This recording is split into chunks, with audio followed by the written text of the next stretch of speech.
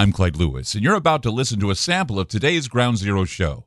If you'd like to hear the podcast in its entirety, sign up at aftermath.media. I'm Clyde Lewis, and this is Ground Zero.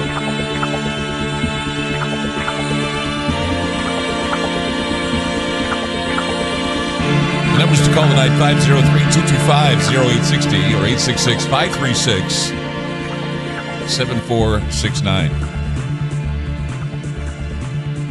I'd like to welcome everyone to the program tonight. I want to let you know that tonight's program is going to be very dark. A lot of descriptive things that are going to be terrifying for everybody. And I'm warning you because hearing about these situations kept me up most of the night last night. A lot of things were going down in my backyard here in Portland. We had one of the oldest churches in our city burned to the ground last night. It was terrifying to see flames reaching up behind this old church. One of my friends got married in that church. And there were some other things that happened that are certainly, 2 weeks ago, there was a story, and it went viral on the internet. A lot of people know about it because it was a national news story out of Portland, Oregon, where this woman, she was a homeless woman, was sitting at a train platform. It was a place called Gateway Train Station. I live about 3 or 4 miles away from Gateway Train Station. In fact, it was one of my stops I went to when I would decide to transfer sometimes over to this part, well, actually over to the what we call the east side of town. Southeast, and it's a hub that takes people away on the trains and on the buses. Well, on this platform, a homeless woman, unprovoked, pushed a 3-year-old toddler onto the tracks. She was standing there waiting for the train, and this woman just sat up, walked over, and gave a push to this toddler. The toddler stumbled over, fell onto the tracks. She got a big old bump on her head, and everybody had to jump off the platform and try to rescue her, pick her up off the tracks because an oncoming train was just barely, it missed her, but still, the quick acting efforts of passersby saved the little girl. So, not much was said after that incident, but just, like I said, 2 weeks later, we had another incident that happened at a train station.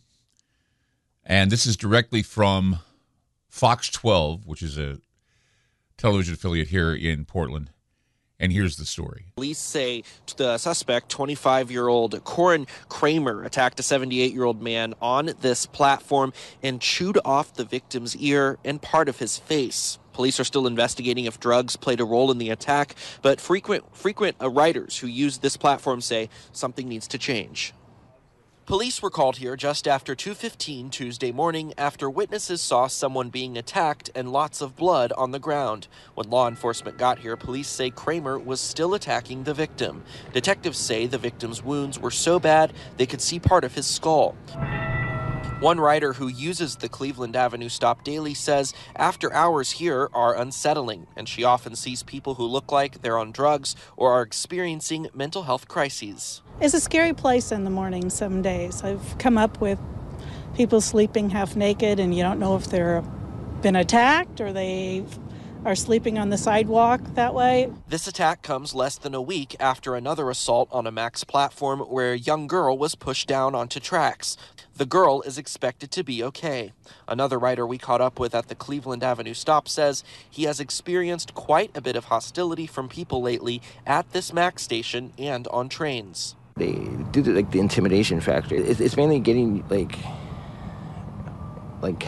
caught off guard and not really having much time to react. For some riders, like Sarah Seaborn, they feel TriMet doesn't do enough to keep law-abiding riders safe. Some of us pay to ride the train, and so riding with people who are not always there, who will light up a joint or light up a cigarette, and they think they have no rules, it gets a little old.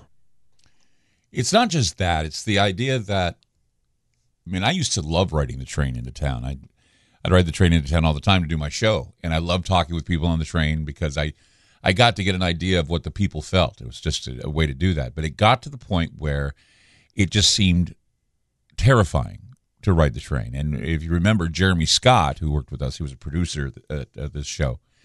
One of the reasons why we had to reduce our show to 3 hours was because he was attacked on a train. He was beaten up. But the idea of early morning, very early morning, 2 o'clock in the morning, 3 o'clock in the morning, and a young man is eating the face off another human being, a 70-year-old man, eating his ear off, and this is what I heard, that it was so bad, and that's why I say it's going to be a very dark show, so this is something that, as I describe it, it may make you feel uncomfortable, and it should, because it is uncomfortable to hear, but it was so bad that they said they only saw half his goatee, the man, half his goatee on his face, skull, mandible, teeth were showing, and his eyeball was missing. And there is no motive, and the young man that the suspect, went by the name L. Baker. Now, I don't know what that is. I was trying to figure out why he would call himself L. Baker. If you know anything about L. Baker, some sort of fiction reference, video game reference, or whatever, he called himself L. Baker, and then he changed after they fingerprinted him and found out who he was. He turned out to be a guy from Georgia who just moved here, just moved to Oregon from Georgia. And churches burning, toddlers being pushed onto tracks, railroad tracks, and a young man eating the face off of a 70-year-old man. This is something, I mean, the world is becoming terrifying. People's emotions are becoming maxed out. The world doesn't make any sense right now. And maybe it never did. The world is scary. The world is loud. The world is confusing. The world is chaotic, as I said, as I tried to explain, that we live in Discordian times. We live in times that certainly reflect numbers and planet alignments and full moons and all of these things that people say contribute to the hostility and the terrifying nature of this planet, that the tempest is rearing its head. I'm sure people in California feel that right now with the huge storm that's pulling into their bomb cyclone. In fact, we're feeling it some of it here in the Northwest as we're having 50-mile-an-hour winds and rain. They're having 90-mile-an-hour winds and rain. It's just a very terrifying time for a lot of people. 503-225-0860 or 866-536-7469. I'm Clyde Lewis. You're listening to Ground Zero, and we'll be back. You just listened to a segment of Ground Zero. If you'd like to hear previous shows along with having access to our online library and social media platform, sign up now at aftermath.media. It's only $10 a month, and there's also yearly specials to fit your budget. Again, go to aftermath.media. I'm Clyde Lewis, and thank you for supporting Ground Zero.